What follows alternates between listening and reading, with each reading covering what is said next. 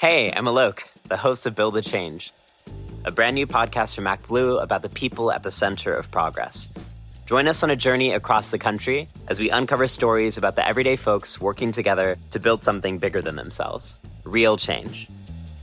You'll hear from students in Appalachia advocating for LGBTQ-friendly books in their communities, healthcare workers providing telehealth abortions across the country, immigrant farm workers fighting for their safety in the blazing sun, and candidates in states with razor-thin margins.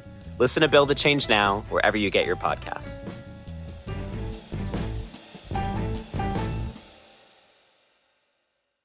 Ready to pop the question? The jewelers at BlueNile.com have got sparkle down to a science with beautiful lab-grown diamonds worthy of your most brilliant moments. Their lab-grown diamonds are independently graded and guaranteed identical to natural diamonds, and they're ready to ship to your door. Go to BlueNile.com and use promo code LISTEN to get $50 off your purchase of $500 or more. That's code LISTEN at BlueNile.com for $50 off. BlueNile.com, code LISTEN.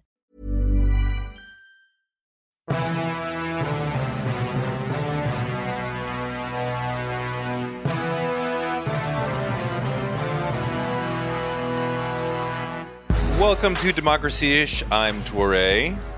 And I'm Danielle Moody. And I can't wait to have all my problems solved by $600. I mean, are you fucking serious? This is what we've been getting $600? Negotiating for months now. A COVID deal that will give us a single one-time payment of $600. There are other countries that are giving people $1,000 a month, $2,000 a month. Maybe France, $3,000 a month. I mean, perhaps other countries should give us some money for the cost of a cup of coffee. You can help a middle-class American survive coronavirus.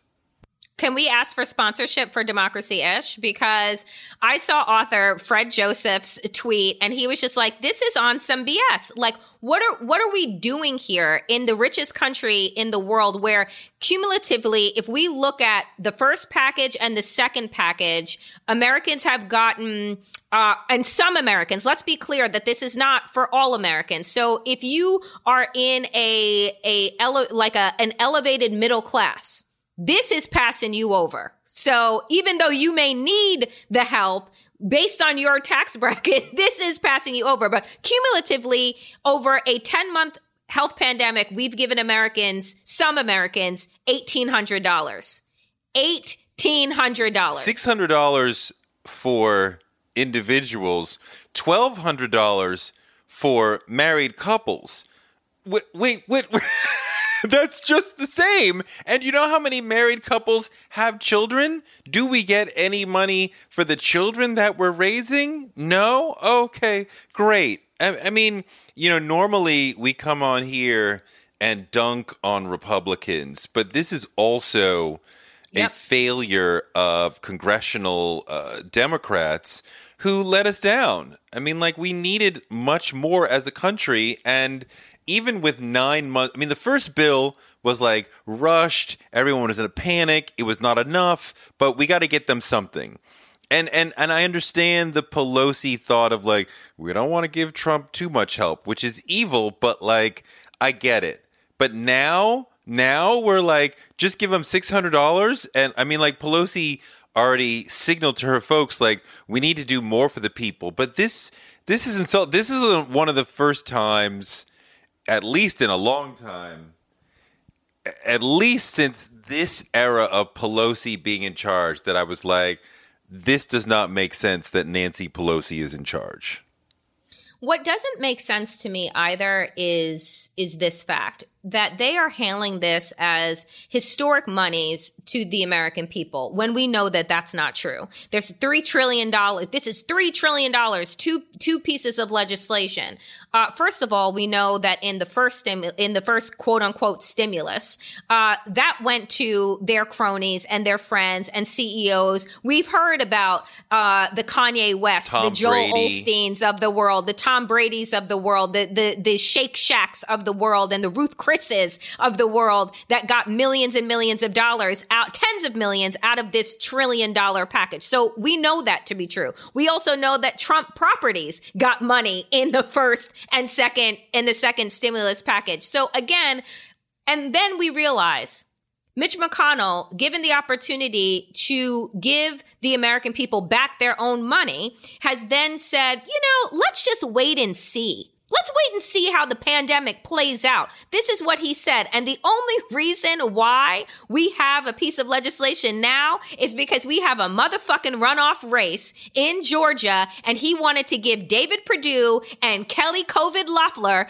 a talking point on their COVID spitting trail that they're doing in Georgia. COVID spitting trail. I saw young Kelly yesterday be asked, I believe it was 9 or 10 times, who won the election? Who will be president on January 20th?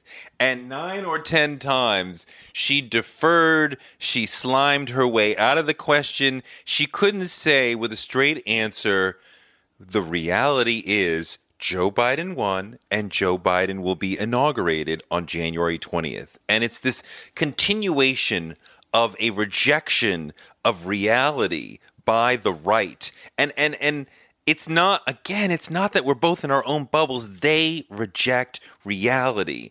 It is not that Trump has more chances to play out the process there is no fucking process. They're going to court without evidence, and the judges are saying, show me some evidence, and even Republican judges are having to say, if you have no evidence, you have to go home. And right, you cannot stay here. But you know what's funny is that when you say that Kelly Loeffler was asked 10 times, isn't that the question that we ask people when they're coming out of a coma or amnesia? Tell us who the president of the United States is, and that bitch can't answer? Maybe we should check her brain. Maybe she's in a coma. Really did get lobotomies. Wow, maybe they're in a coma. The right is in a waking coma. A waking coma. Unable to deal with basic reality. Can't process. Can't process. Synapses ain't firing. They ain't firing. They're not firing right. We are still not 1,000% out of the woods. We are still in the midst of an attempted coup, and the walls are closing in around them. And yet and still, Sidney Powell and Rudy Giuliani and folks are showing up at the White House plotting on, is there one more thing that we can do? And Barbara Starr from CNN is reporting that scuttlebutt at the Pentagon. And she reports on the Pentagon. So if she's talking about scuttlebutt, then folks are telling her, we are concerned that Trump will try to use the military to somehow resist handing over power. And as much as folks like us and many folks listening would pay $50 or more of pay-per-view to watch Trump be forcefully escorted from the White House, I'd pay $100. I double it. I pay $100. How much were the fights the other day? I pay $100. I'd pay $100. I would pay $100 to see. I mean, like it's got to be like start in the Oval. He's like, no. It's an extended back and forth. They finally grab him by both elbows, and they're like shoving him down the hallway while his ankles are buckling, and he's like, no, and he's like whining, perhaps crying, and they're like physically like exhort, like what police typically do to black people out in the street. This show is From The New Yorker staff writer Vincent Cunningham, a keenly observed novel of a young black man searching for his place in the world amidst a moment of historic change. Great Expectations is about David's 18 months working for the senator's presidential campaign. Along the way, David meets a myriad of people who raise a set of questions. Questions of history, art, race, religion, and fatherhood that force David to look at his own life anew and come to terms with his identity as a young black man and father in America. Inspired by the author's experiences working on Obama's 2008 presidential campaign, Cunningham uses a political campaign as his narrative backbone.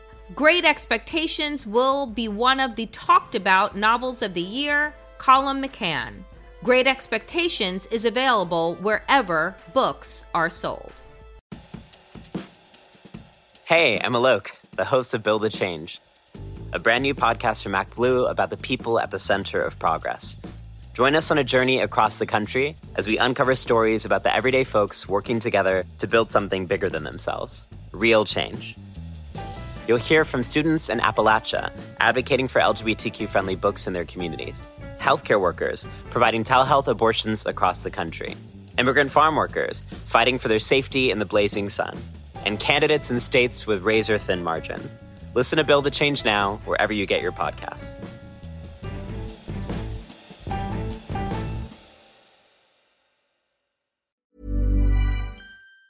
Of the Pro-Democracy Podcast Coalition. The midterms are coming, and it's more important than ever that we protect and fix our elections. We all know that our government is broken. Politicians spend more time working for themselves, their big donors, and their political party instead of for us. We as Americans have had enough of the corruption, partisan bickering, and gridlock. Look, I get that all the nonsense makes you want to tune out, but I'm here to tell you there's reason for hope. Our political system is broken now, but we can fix it. That's why we've partnered with Represent Us, a nonpartisan grassroots organization that has helped notch more than 160 victories to improve our elections and give power back to the voters where it belongs. Right now until November, there are many, many ways you can get involved. Represent Us is working in cities and states to pass good government policies like ranked choice voting, and they're also recruiting folks to help staff the polls. Let's protect our elections now and for generations to come. Visit represent.us/pod to learn more. That's represent.us/pod. Touré, I just came up with a brilliant plan. Since the government won't give us a relief package, we can create our own pay-per-view relief package, because I'm pretty fucking sure we could raise more money watching that motherfucker get dragged from the White House and then give that money to the American people, because it's still our fucking money. It's still our fucking pay-per-view money. Stimulus package. How'd that work? So yeah, I have never felt like this attempted coup had a chance to be successful. But we should be nervous for democracy in general, that they are still plotting, they are still trying to find that one chink in the armor of democracy that will allow them to put a stick in the gears and stop it, and perhaps keep Joe. These people are talking about perhaps if we find a way to declare martial law. Correct. And really, it's only because they're not very intelligent that they're unable to figure it out. Because you could surely have an intelligent group of people conspire with another country. Like, if you invade us or you attack us, then we create real panic in the country and we're able to declare martial law. Perhaps then we could do something. But these folks are just not that intelligent. And I really do think that Giuliani, Trump, Sidney, whatever the fuck, there's maybe one light bulb in that entire group of brains. But if you had a truly intelligent group of people, we would be in trouble.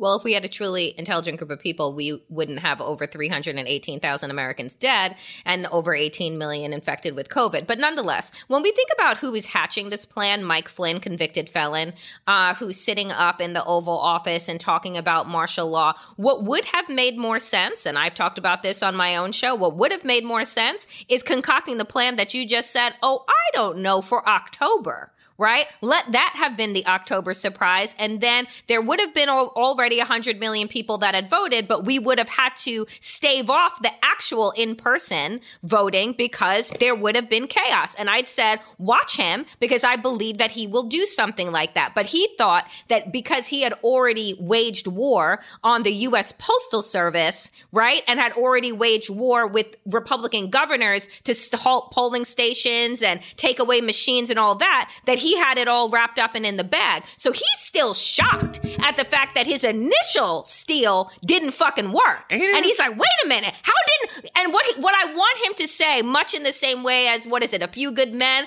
I ordered the code red. I want him to say, why didn't the fucking steal work, Giuliani? Where were you, DeJoy? It continually blows me away that he and his crew are standing there forcefully, angrily alleging electoral fraud when the only actual electoral fraud was brazenly committed by them, basically in plain sight. But they made it so public and they were so sloppy about it that I think that they triggered the pride of the U.S. Postal Service, right? Of the workers who were like, we work our asses off to make sure that every package gets delivered, every piece of mail gets delivered wherever it's going as much as humanly possible. We do not make mistakes as much as humanly possible. And if you're going to publicly try to make it look like we're the fall guys and we're the ones who... No. Democrat or Republican...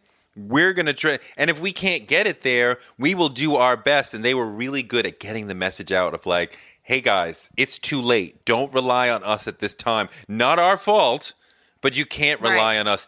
You know, the October plan would have been really interesting. And you know, I've been waiting for some sort of usage of foreign policy to affect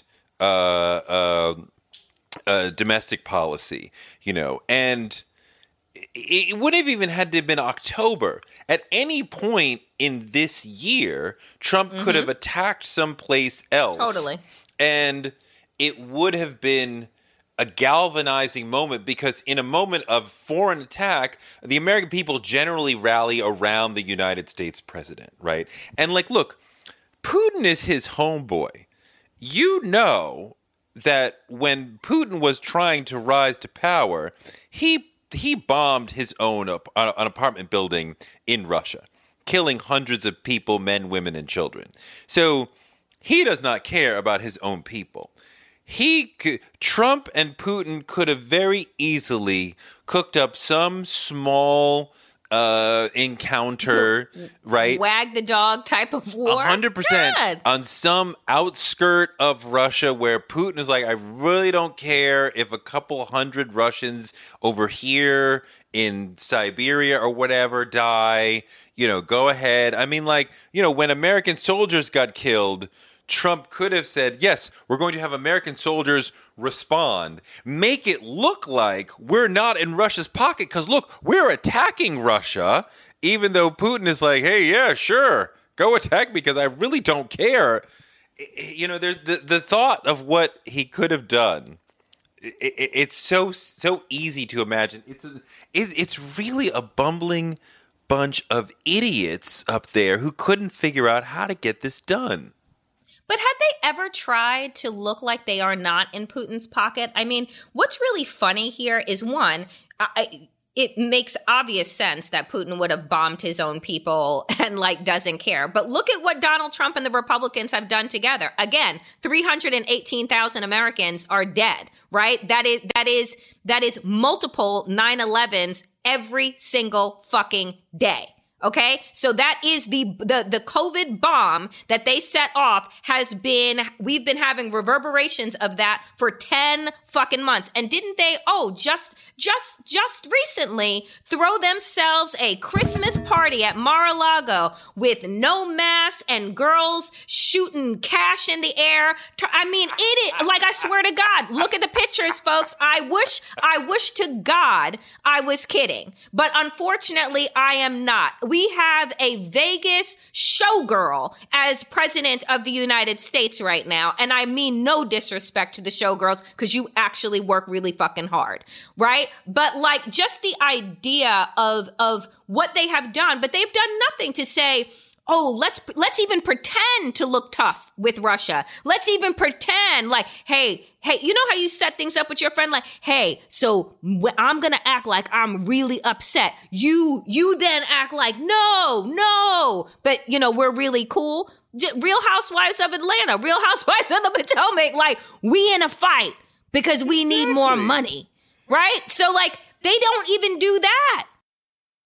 Police officer shot and killed a black woman in her own home. Incident after incident, year after year. Say Their Name, a podcast that focuses on the assault and killing of unarmed black people by police and in stand your ground states. I'm the mother, Father, sister, uncle, grandmother. We were best friends. We are humanizing these headlines, figuring out who these victims really were before the hashtags. Say Their Name. You can listen on the Acast app or wherever you get your podcasts. I mean, you know, to say nothing of if they had just, I don't know, honestly tried to battle coronavirus, if they had said, hey, we're going to give every American $2,000 a month until December, every month. That alone, without actually trying to fight COVID, even Trump and Stephen Miller and them didn't think, let's just buy their votes. Here's an excuse to purchase their votes and let Democrats try to be against this. Barack Obama was smart enough to say, let's take a Republican idea and make it our own, and they won't be able to fight against it. The Republicans are so not thoughtful about policy that they weren't able to say, let's take a Democratic policy and make it our own, and they won't be able to be against it. But Hey, I'm Alok, the host of Build the Change, a brand new podcast from MacBlue about the people at the center of progress. Join us on a journey across the country as we uncover stories about the everyday folks working together to build something bigger than themselves, real change. You'll hear from students in Appalachia advocating for LGBTQ-friendly books in their communities, healthcare workers providing telehealth abortions across the country, immigrant farm workers fighting for their safety in the blazing sun, and candidates in states with razor-thin margins. Listen to Build the Change now, wherever you get your podcasts.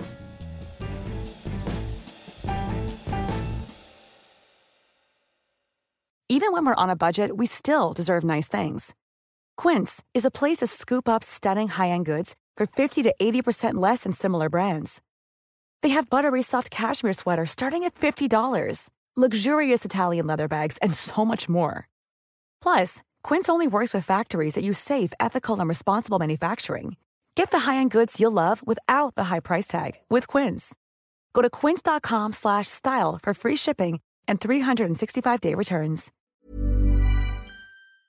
you know, the Republican Party is not ultimately about policy. There's no ideas that they are there to fight for, with the exception of outlawing abortion. They are ultimately about trying to own the libs, right? Trying to anger the left. I believe that the left goes to Washington, goes to state houses with actual ideas in mind about climate, about healthcare, about making the world more equitable for Black and brown and LGBTQ folks and for women. I don't believe that the right in general has any real ideas except trying to stop the progress of the country on immigration, on racial issues, on taxation. It's just stop things from happening. There's no real attempt at governance. And, you know, we have an entirely broken system. You know, what is fascinating here when you say that there is no attempt at policy, but we knew that. Because over the summer, when the Democrats are preparing for their virtual convention and Republicans were doing their in-person COVID rally, they They did not provide a policy platform. Here is what Donald Trump is running on. Here is what our RNC platform is. They said, nah, let's just run that shit. Let's just run that shit on repeat. That's how much they don't care about the American people, that they don't even try to attempt to win any votes. So what they want to do is stop whole sections of Americans, black and brown people, young people, right, from being able to vote. They don't have to offer you any new ideas, right? Because the people that would be against them, they're already throwing their votes in the trash. So they're not trying to work for them. And guess what? Without a platform, without anything that they could show that they could run on other than tax cuts for the 1%, 74 million people voted for them.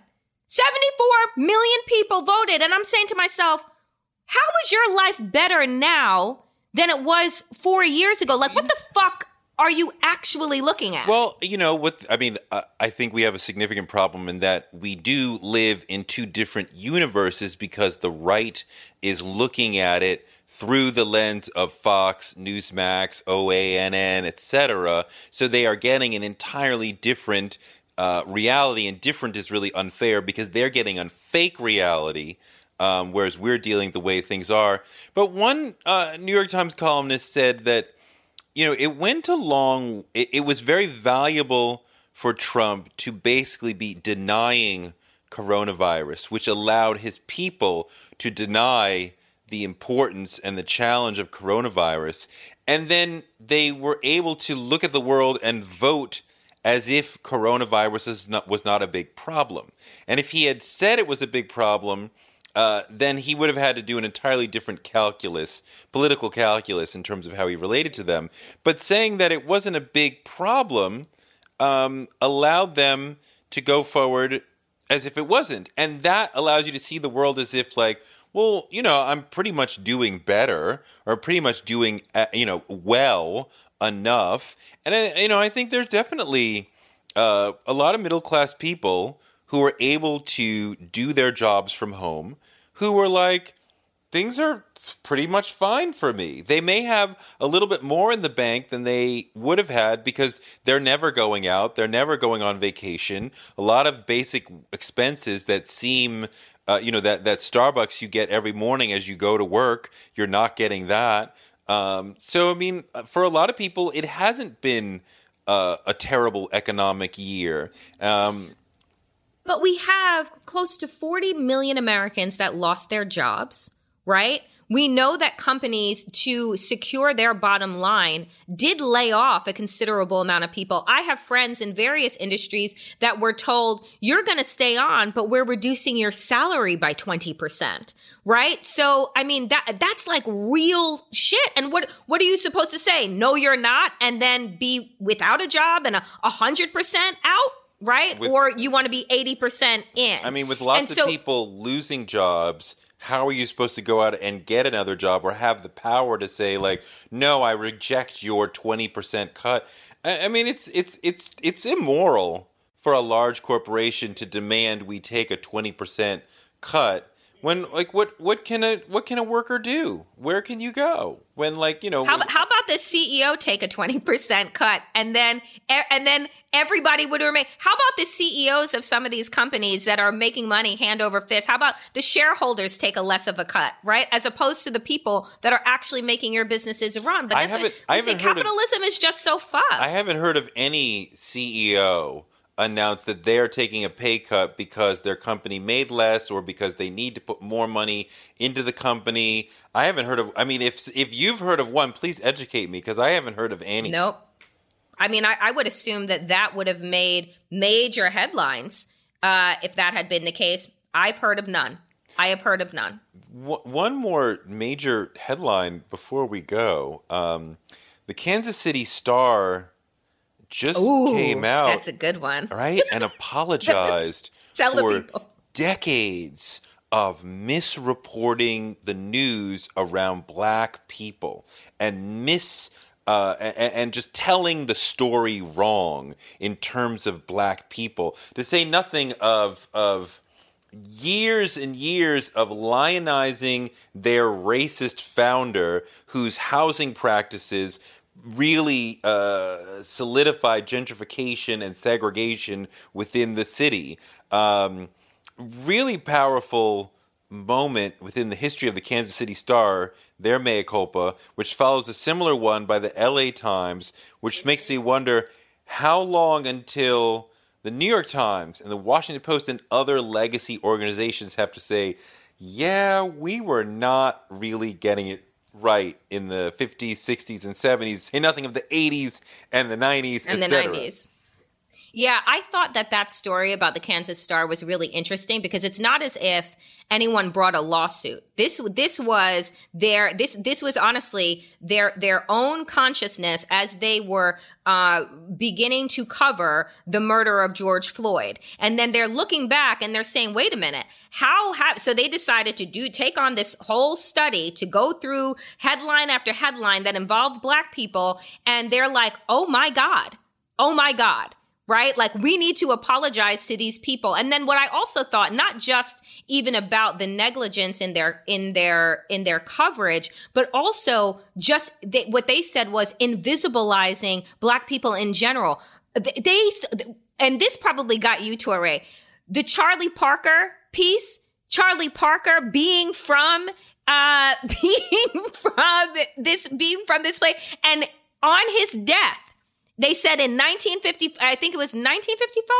When did he die? I forget what year it was, but they said not only had they not covered the man's musical career and genius, but then when he died, they spelled his name, first and last name, wrong, gave his wrong age, and when they looked at that through the headlines, they're like, dear God, we couldn't even honor an icon. We couldn't even honor, how do you misspell Charlie? Parker. It wasn't, how do you... This is an area where we have typically been able to break through. Like, you do it big in music or in sports, and the white people will give you love there. Not an activist. They wear your jersey and your T-shirts, go to your fucking shows. They know your name, and you couldn't get the obituary right? I mean, I know that jazz was still controversial in the 50s, but it's Charlie motherfucking Parker. He was a freak. I mean, the depth of the lack of respect for Black people was massive. And just thank God that there's a tiny beginning of recognition of this history. I guess you see it a little bit in the New York Times, not in a mea culpa, but in the whole 1619 project and just a recasting of America as a slaveocracy. But, if they're going to do an actual... Would love to see an actual apology so they're actually looking at themselves. Okay, wait. Before you move, just quick thing. Do you think that we will see this on cable news ever? And what editorial outlets are doing in terms of apology? We've only seen 2. Do we ever think we'll see that in an actual cable newsroom? Interesting question. I would guess no, because cable is much younger as opposed to these legacy newspapers, and also there's much less of a self-reflection and a look back. It's always about looking forward, the next thing. We got to fill the next 24 hours of coverage. We got to move forward. Newspapers have a little bit more time to be self-reflexive about the work that they're doing, about the work they did in the past. I can't even imagine somebody going back through, reports from MSNBC from 10 years ago, 15 years ago, see how is this covered versus how it could have been covered. I don't even know who would be doing that work when we need to be moving forward. But all right, well, Merry Christmas or Happy Holidays or whatever it is that you're celebrating. But, Black Baby Jesus, it's his big day. So let's not forget about that. But thank you for listening to Democracy-ish. I'm Torre.